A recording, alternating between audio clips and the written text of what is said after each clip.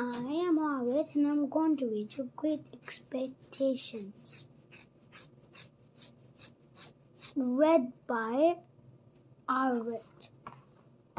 Chapter 1. The Man in the Mist.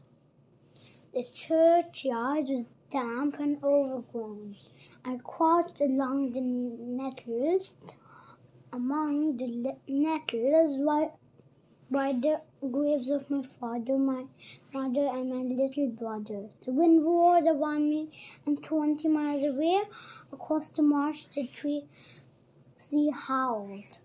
Mist and fog waved long white fingers toward the churchyard. Death has stolen everybody I love, I thought, and began to cry. Stop that noise, you little devil, or I'll cut your throat. A hand suddenly grabbed my shoulder. And turning, I saw a man burst through the mist into view, a terrible white-haired man. His clothes were wet, torn and smothered in mud. His shoes were worn, though his teeth chattered. Locked on his legs was a chain that dragged and clanked as he shook me fiercely. Don't hurt me, please, I begged in terror. What's your name, boy? He growled. Quick! Pip, sir? Where do you live, Pip? He gripped my wrist. Down there, sir, I nodded. Past the church with George Blacksmith and his wife. That's my sister, sir. Blacksmith? Ah! He pushed me into a tombstone so that his eyes beamed down on mine and mine looked helplessly up at his. You know what is a fire, Pip? He asked. Yes, sir. It's a sword that goes through iron. Get me one first thing in the morning. Give me food or I'll rip your heart. Don't think you're safe. I know where you live.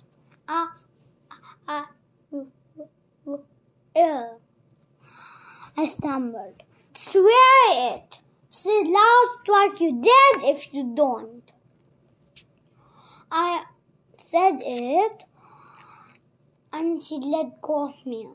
Terrified, I ran home fast, turning just once to see him jump over the churchyard wall and disappear into the empty black marsh.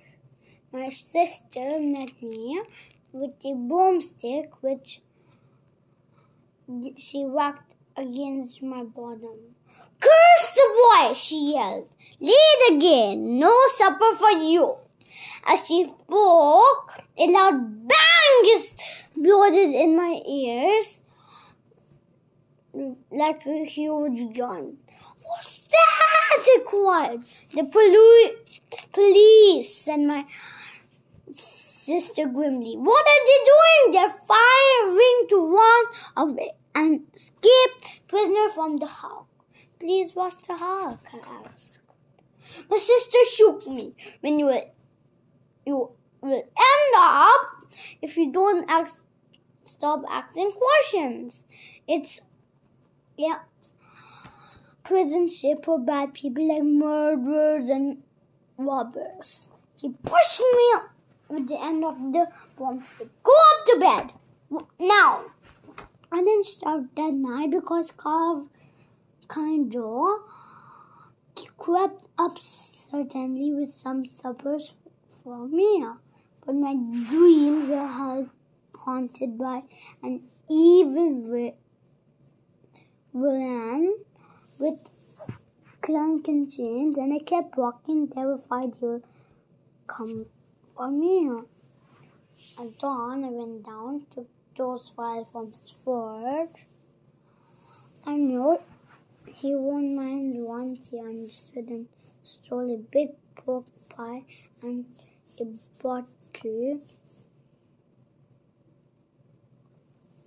of brandy from the kitchen. My sister, unlike Joe, will be furious when she discovered the theft, and I pray she won't guess the thief was me. Chapter 2. The Strange Bride. Chapter 2. The Strange Bride. The man was waiting for me by the churchyard. "Bless you, boy," he grunted, seizing the stuff from my hands. He gulped the funny and tore sharp, snapping bites off the pie like a dog. Then he grabbed the file and began sawing at his chain, his eyes shifting sideways as if expecting danger from everywhere. "I shan't forget you, boy," he said. "Remember me. Abel Manwich. That's my name. I won't forget you, sir." I said I meant it. I know he'll disturb my thoughts forever. He was still sawing as I ran back home over the marsh. Inside, I found Joe and my sister with a visitor, Mr. Jaggers' lawyer. He looked me up and down, though his bushy eyebrows like a judge.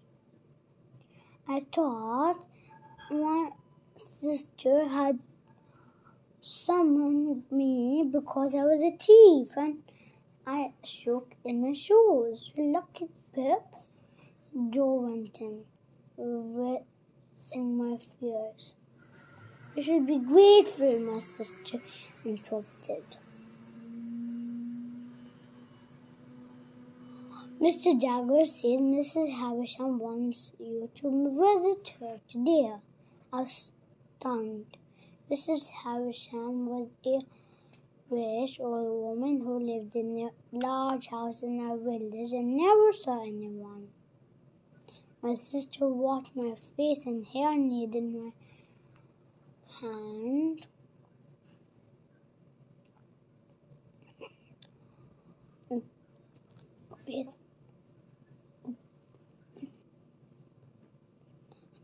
Face and hair, knitting her hands into my scalp until I saw stars. But no matter how much questions I asked, she couldn't throw light on why Mrs. Havisham wanted me. Mr. Jaggers and I arrived in Mrs. Havisham's gate. Behind was an overgrown country courtyard. Mr. Jaggers, swelling with importance, jangled the bell, and a very pretty, haughty-looking girl arrived. "You must be Pip," she said, looking at me. Then she turned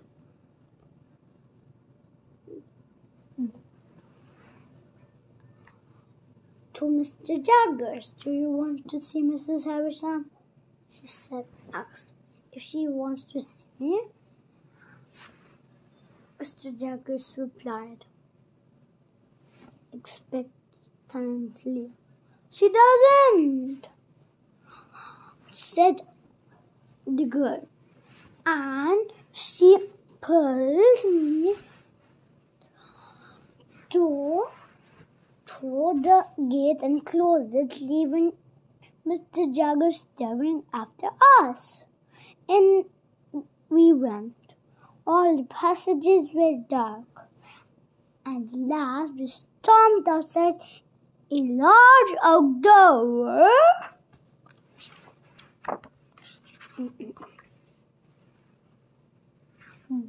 "Go in," she ordered. "After you," I said, more in shyness than polite. "Don't be ridiculous," she replied, walking away. "I'm not going in."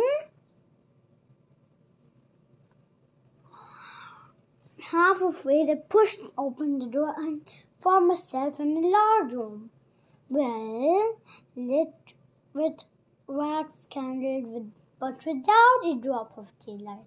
Seated in a chair, her elbow on a table, her head resting on a hand, was the strangest lady I've ever seen.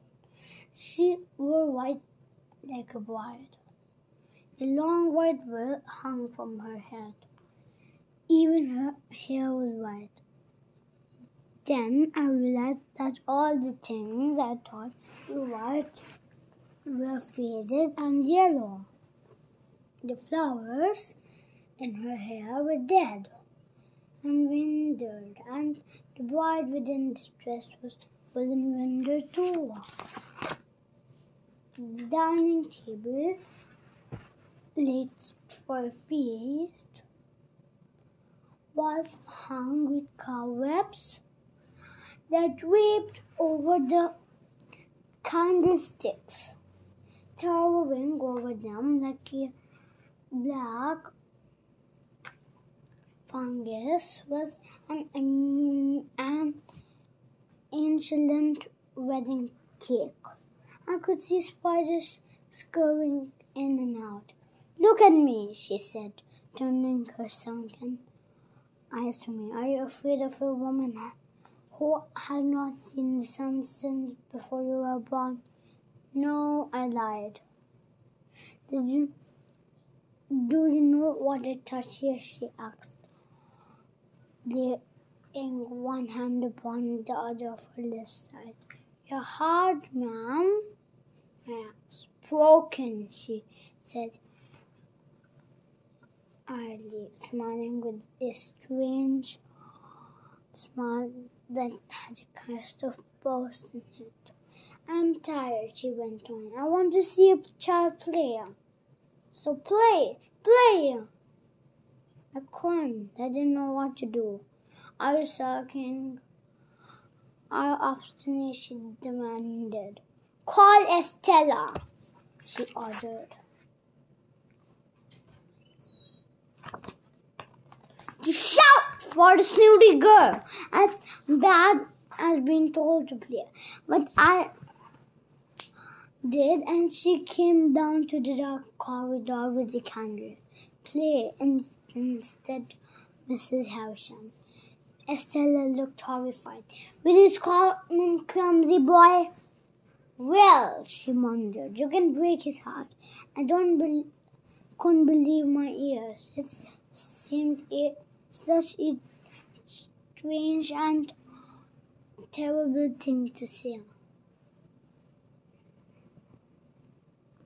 We played cards until Estella won. "Come here," ordered Mrs. Havisham, beckoning me over. "Do you think she's pretty?"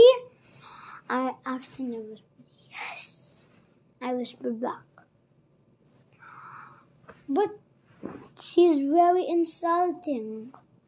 "Ha! I think she looked pleased. Go now, Pip. Come again next week." Estella led me back to the gate. Just as I was leaving, she smiled at me, tilting her face up to mine. "So you think I'm pretty?" she added. "Very pretty," I said.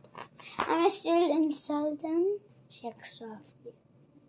"Not as much as when I arrived," I replied. "No," she responded and slapped my face with all the strength she had. "What do you think of me, you fool little monster?" I refused to answer. Chapter 3. Lucky Lad. Chapter 3. Lucky Lad.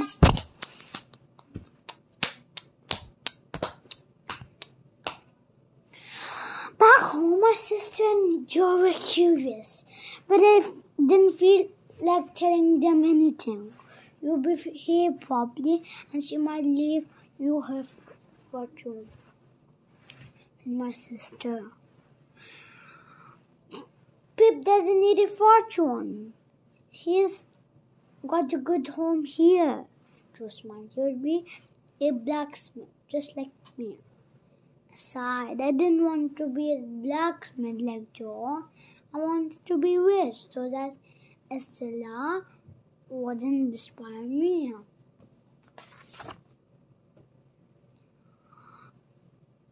Week after week, after year, I went to Mrs. Havisham's house to play with Estella. Nothing ever changed. Wearing her crumbling white clothes,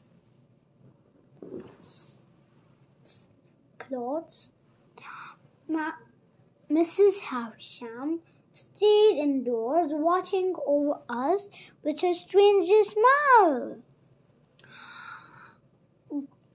At last, the time came when Joe said I was old enough to start work as his apprentice.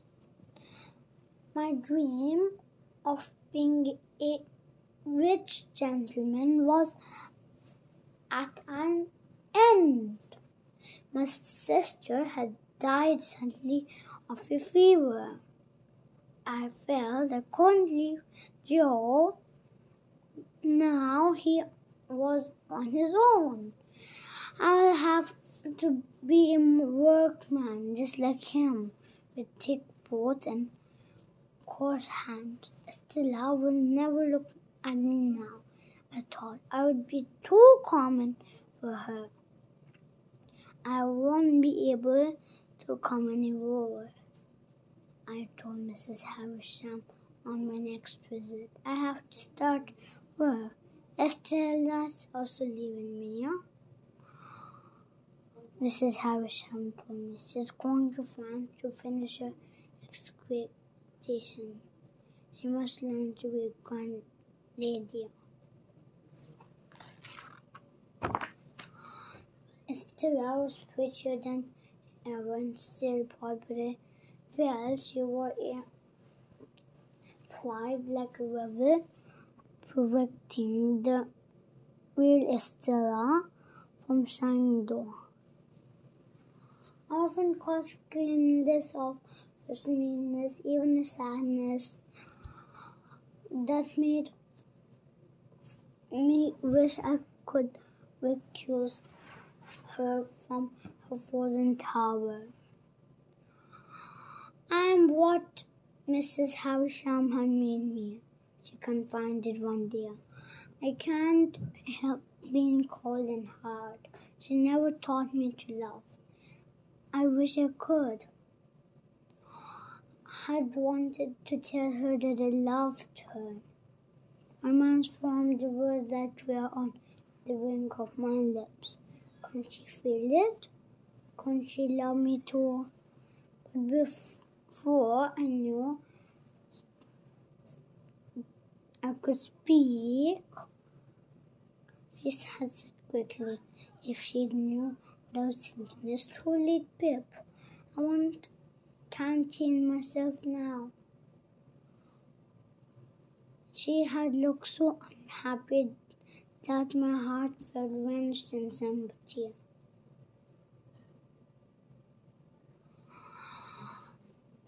Now, on hearing Mrs. Havisham's words, my dream that we might one day be friends and equals had reported.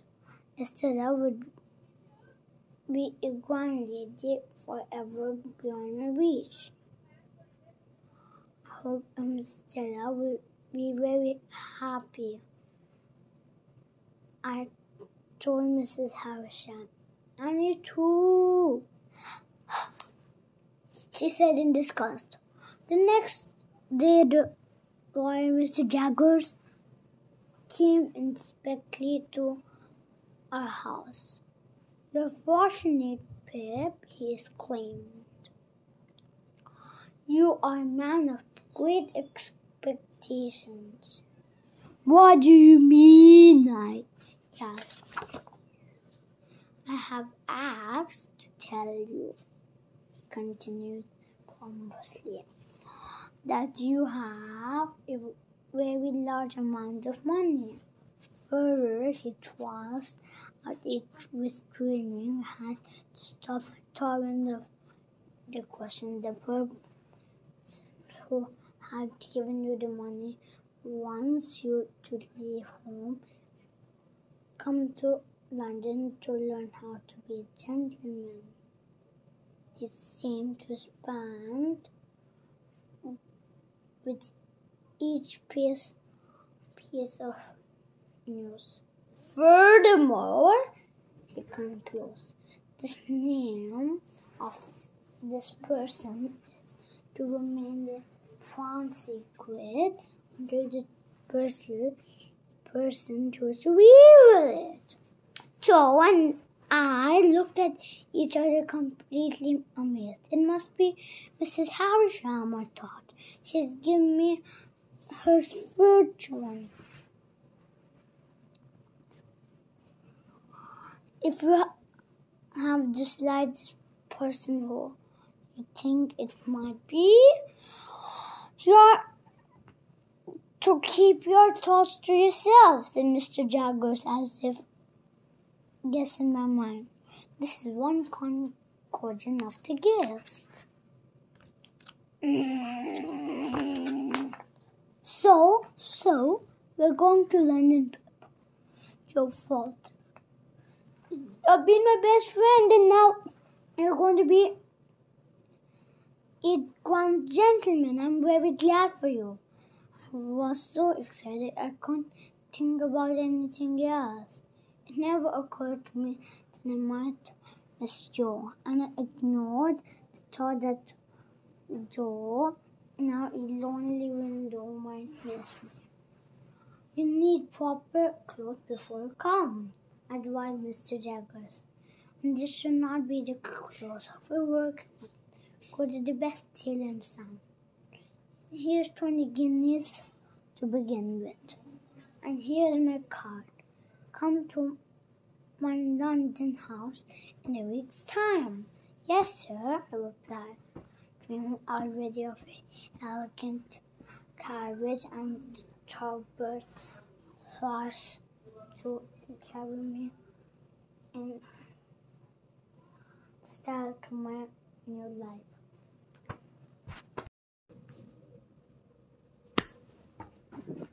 Chapter 4. An Unwelcome Visitor.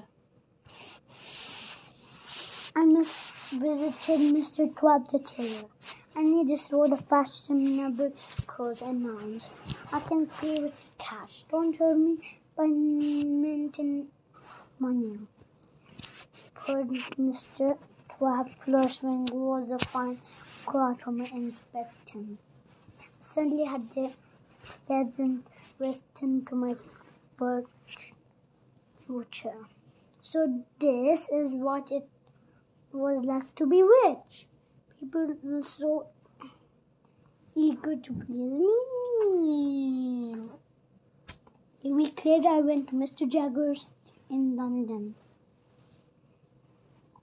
"Now, Pip," he told me, "you're to live with Mr. Herbert Pocket, a cousin of Mrs. Havisham. He will show you how to hold a knife and fork properly, how to dance, and how to choose wine. In short, he'll make a gentleman of you. Meanwhile, the bank will put money in your account every week." I listened greedily. Could think of no happier life. "Ah, here's my housekeeper." With the coffee, he finished.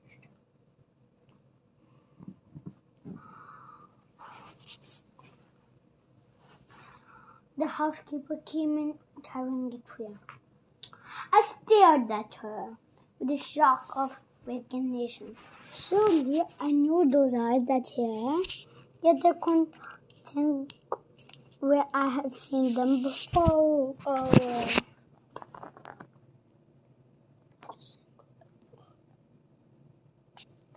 That afternoon I met Herbert Pocket, was just my age. We'll have so much fun. Pip, he's quiet. We'll go to clubs and go racing. I could see my wife was going to be even better than I imagined. I could see my life was going to be even better than I imagined. I've told you. Mrs. Havisham, he commented. Now there's a story. What do you mean? I asked. You don't know it, said Herbert in astonishment. I shook my head.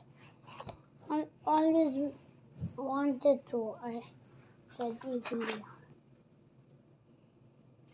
She was dressed for her wedding. A sumptuous feast laid on the table, Herbert began. But as she was setting off to the church, her bridegroom ran away. Her life stopped at the moment of her ruined hopes. Poor Mrs. Havisham, I said.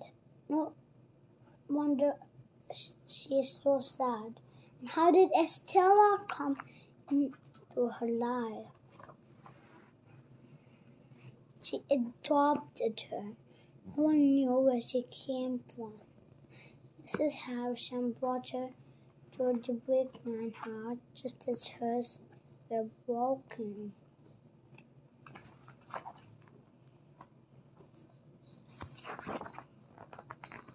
Life with Herbert was packed with amusement. I spent my huge allowance on clothes, good wine, and entertainment. Why not to learn? To steal? Pip, Herbert suggested one day. I did, and liked it so much that I bought myself a passport to race against Herbert's. Yet down the Thames.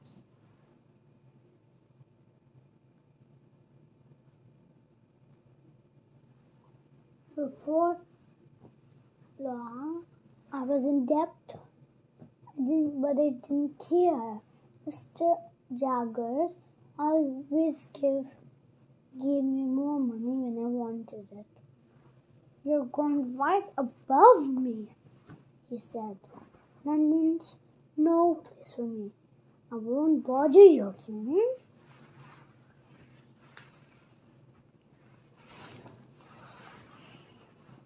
I was ashamed to say I was glad.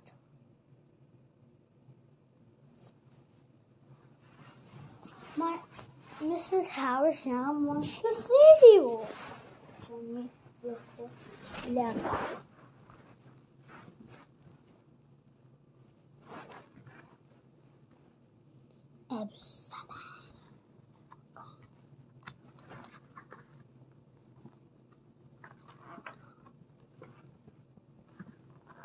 I went back to the old house and found Mrs. Havisham looking older, and Estella's returned for a walk to France, now growing beautiful. Love her, demanded Mrs. Havisham, playing with Estella's hair. I adopt her to be loved. Suddenly repeated what I've always known. I love her, I love her. I was amazed. I once the blacksmith boy was designed for her. A real love mused Mrs. Havisham. It's blind, unconscious, it's humiliating, giving up your whole heart and soul. I know, said aloud. I do love you, Estella, I do. No, that I have no heart, she replied. I said, when I cannot love. I don't even love you, Mrs. Havisham.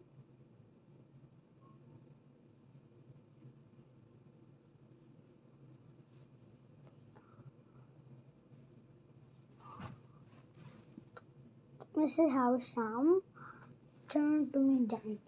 What have I done? She asked. You're so hard, so cruel.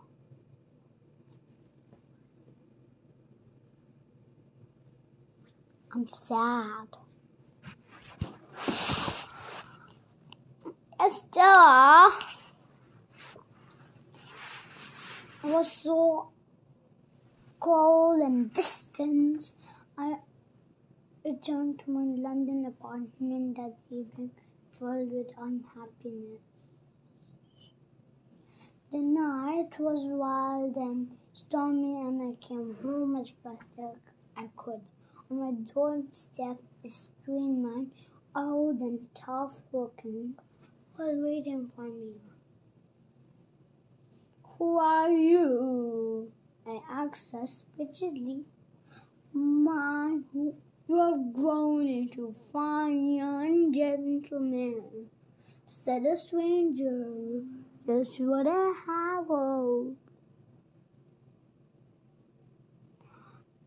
You better come in, I stammered, because I knew the man, even though I couldn't recognize his features. Knew him as though the wind and rain had blown away for the years and had struck back to the churchyard where we had first met. It was Margaret, the escaped prisoner. Chapter 5.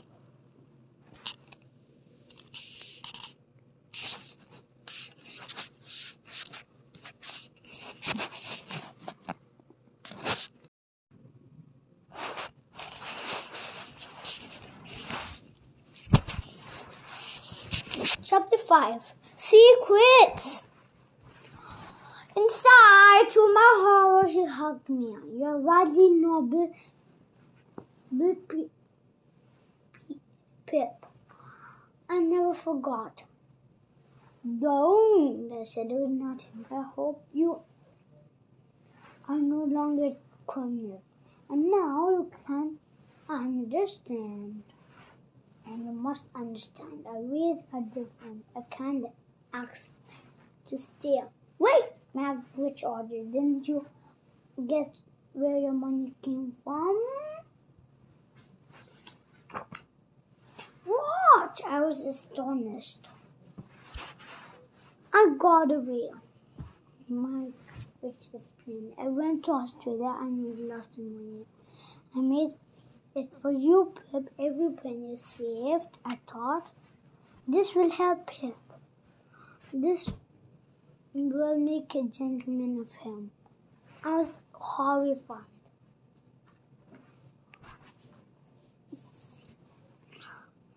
My money hadn't come from Mrs. Havisham, after all, but from a man who had once been a criminal, esteemed, dirty money.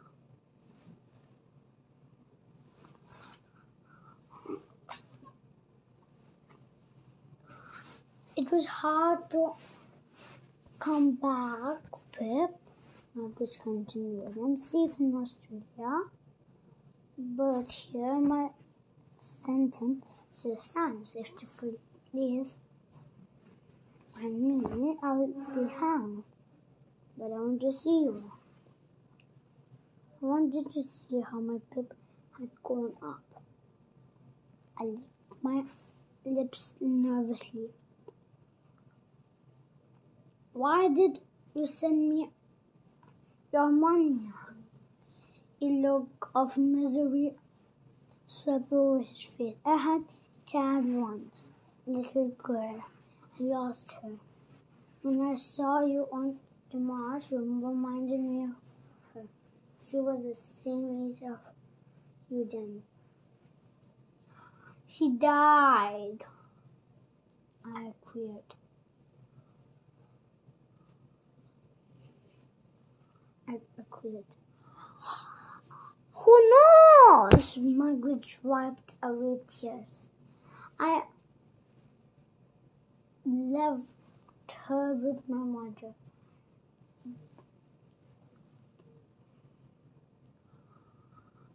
Then I heard her mother for a trip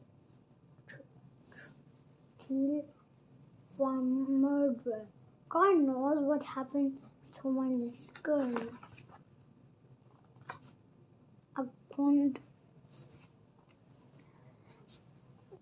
help but feel disgusted. Margaret and his family seemed like filthy rats from the gutter without number or distinctly. Don't sneer, Margaret said. Growing up isn't easy for poor folk. I've been in and out of jail all my life. I began as a child begging, dying, thieving. He trailed off and looked at me religiously, wanting me to understand. You can stay here tonight, I muttered. But I slept badly. Margaret wasn't safe in England, and I didn't like him being here either. Leaving him in my apartment, the next morning I went to see Mr. Jaggers. I know now where my money comes from, I told him. How? He asked. Margaret is here. He came to see me and I want to know more. Mr. Jaggers called his housekeeper to bring us coffee. As she came in, I was struck again back to a likeness to someone I knew. This time I realized who it was. The way she held herself, her beauty, thought faded now, was unstable. My jaw dropped open in this surely was Estella's mother.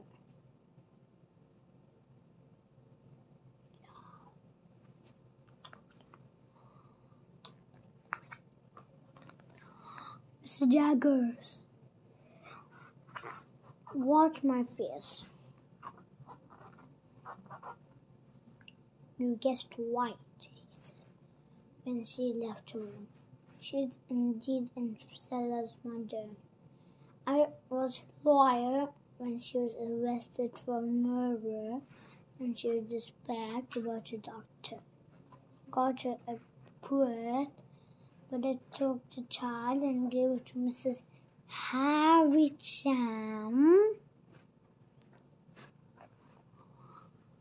who wanted to adopt the little girl. Was it right to take the child from her mother? I wondered aloud. Mr. Jaggers nodded certainly. I told her mother, if I get you off, I'll save your child. Convinced this babe, Estella's father was a criminal. I've seen proper children of criminals grow up to meet the hangman himself. Here was one pretty child out the heap who could be saved. I understand. And her father, what happened to him? Who was he? Mr. Jaggers poured himself another drink. Abu Magwitch, he said.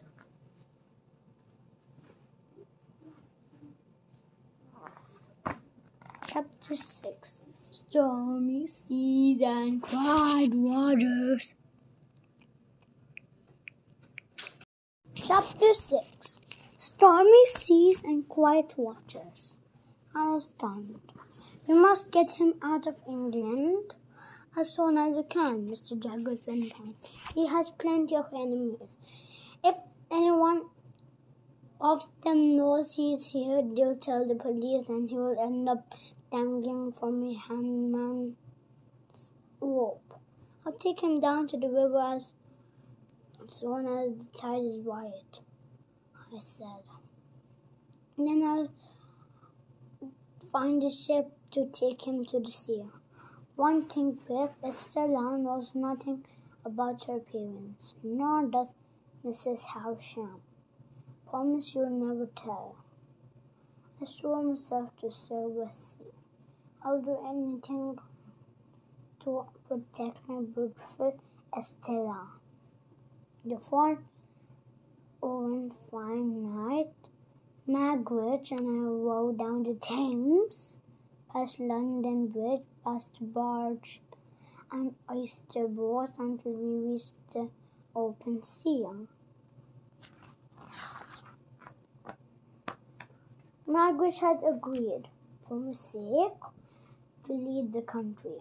Now he sat back smiling, smoking his pipe. You know, Pip, dear boy, he said, I'm happy I've turned out well and I'm still free. He spoke too soon.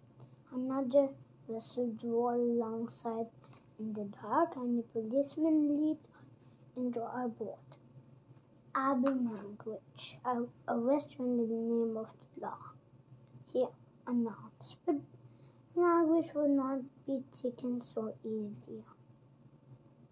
The policeman handcuffed him he fought back, then threw himself into the sea. His eyes grew fantastic with fright, and he tried desperately to swim. He couldn't do it, his hands reaching behind his back. In an instant, I jumped in after him. I had to save him. As I heaved my cold body inside the boat, the policeman looked down at it. If he isn't dead after tonight's activities, he'll get what he deserved when he comes before the judge, he observed. He must go to a hospital, I said firmly, and to my relief, this was allowed. Magwitch was very ill. His tongue in the icy water and half drowned was too much for his old heart. I stayed by his side every day. I realized how kind and true he had been to me all these years. I wanted to do after I could in return. Just walk by me, even though I'm under dark cloud, he wheezed, coughing. His breath was very uneven. I'm proud of you, Pip. His voice grew fainter. Dear boy, he managed to say. Then silence. I held his hand in mine. You had a child once whom you loved and lost. Can you understand what I say? He answered with a faint sneeze on my hand. She is alive and has good friends. She is a beautiful lady and I love her. With a last moment, he raised my hands to my lips, and a quiet look came through into his eye, then his head rolled gently to one side.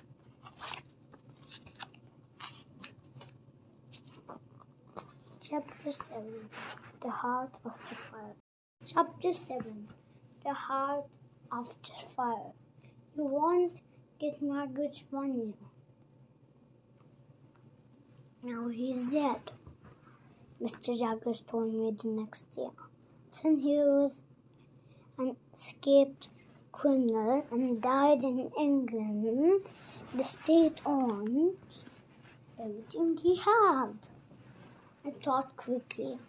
I had lived extravagantly in his large debts. I would have to earn my own way now. I'll be a blacksmith after all, I announced. I'm sure Joe will have me back. Joe was as kind and generous as he always been. It will be all time Joe and me to get a pip. He smiled, just what I always wanted. He never mentioned to the time he came to London when I hadn't welcome. So now Joe was the tall gentleman. I had turned into a snob. I hated myself. Thank you, Joe, I said. I never have a better friend for you. I said goodbye to my friends in London, promising Herbert that I would write to him.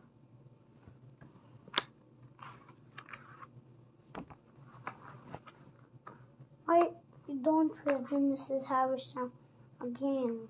To ask. It would be a friendly thing to do. I thought he was right. I ought to. She wept when I saw her and sank on her knees. To see her thus, her white hair and worn face and feet shocked me. Estella, she sobbed. I've wronged her. I wanted to save her from a face like mine. I stole her heart and put it in its place. I knew that was true. She had taken a happy little girl. I made her into a copy of her own despair. So, to that end, shutting herself off, living in the past, she had cut herself from the healing influence of normal life.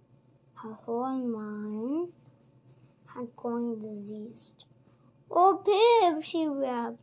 What have I done? I tried to comfort her. Finally left her, giving a lunch class at the room.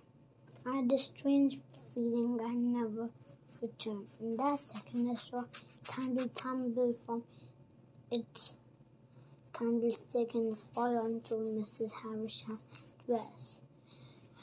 And suddenly, faster than my dash to extinguish it, a great flame leaped up as she ran at me, shrieking. A word of fire blazed all over her and soared toward the ceiling, lightening the crumbling wedding feast, the cobwebs and Canberra, and Aunt Enton's red and orange light. I took her in my arms and swept her outside, watching in horror that flame licked my arms. Two scrapes of this tinder that a moment ago had been her faded purple dress floated in the smoky air and fell in a black shower. Carried her into the garden and wrapped her in my coat to smother the flames, all the while calling for help. I tried to ignore the searing pain where the flames had caught me too. and behind me the fire deserved the house. At last the doctor came. She began to speak as he tended to her neck, bent over her to catch her low and wondering voice. When the child first came, I meant to save her from misery like mine. And then forgive me. After that, the world turned around me dark and I barely heard nothing. I woke some weeks later in my old bed at Joe's house. "You've been very ill, Pip," Joe said, him spooning medicine into my mouth. "You were badly burnt in that fire." "Mrs. Havisham?" I asked. "How is she?" "I'm afraid she's dead, Pip," he replied gently. As I felt stronger, I walked to the ruins of Mrs. Havisham's house. A cold silvery mist hung through the black king stones. As I came near, I saw a woman approach me. "Estella!" I cried. She seemed tired, her face pale and drawn, with a look I'd never seen before, a saddened, suffering that in those warm cloud eyes. "I came back from France as soon as I heard of her death," she said. "Poor Mrs. Havisham. I thought you often kept Pip. You were kind to her. I was fond of her. She was unhappy," I replied. "I'm going to sell the barn," she went on. "It will be built on. Something else will take the place of that sad house." "Estella," I interrupted. She looked up at me. She seemed unsure of herself. "Tell me we are friends," she whispered. "We will always be friends.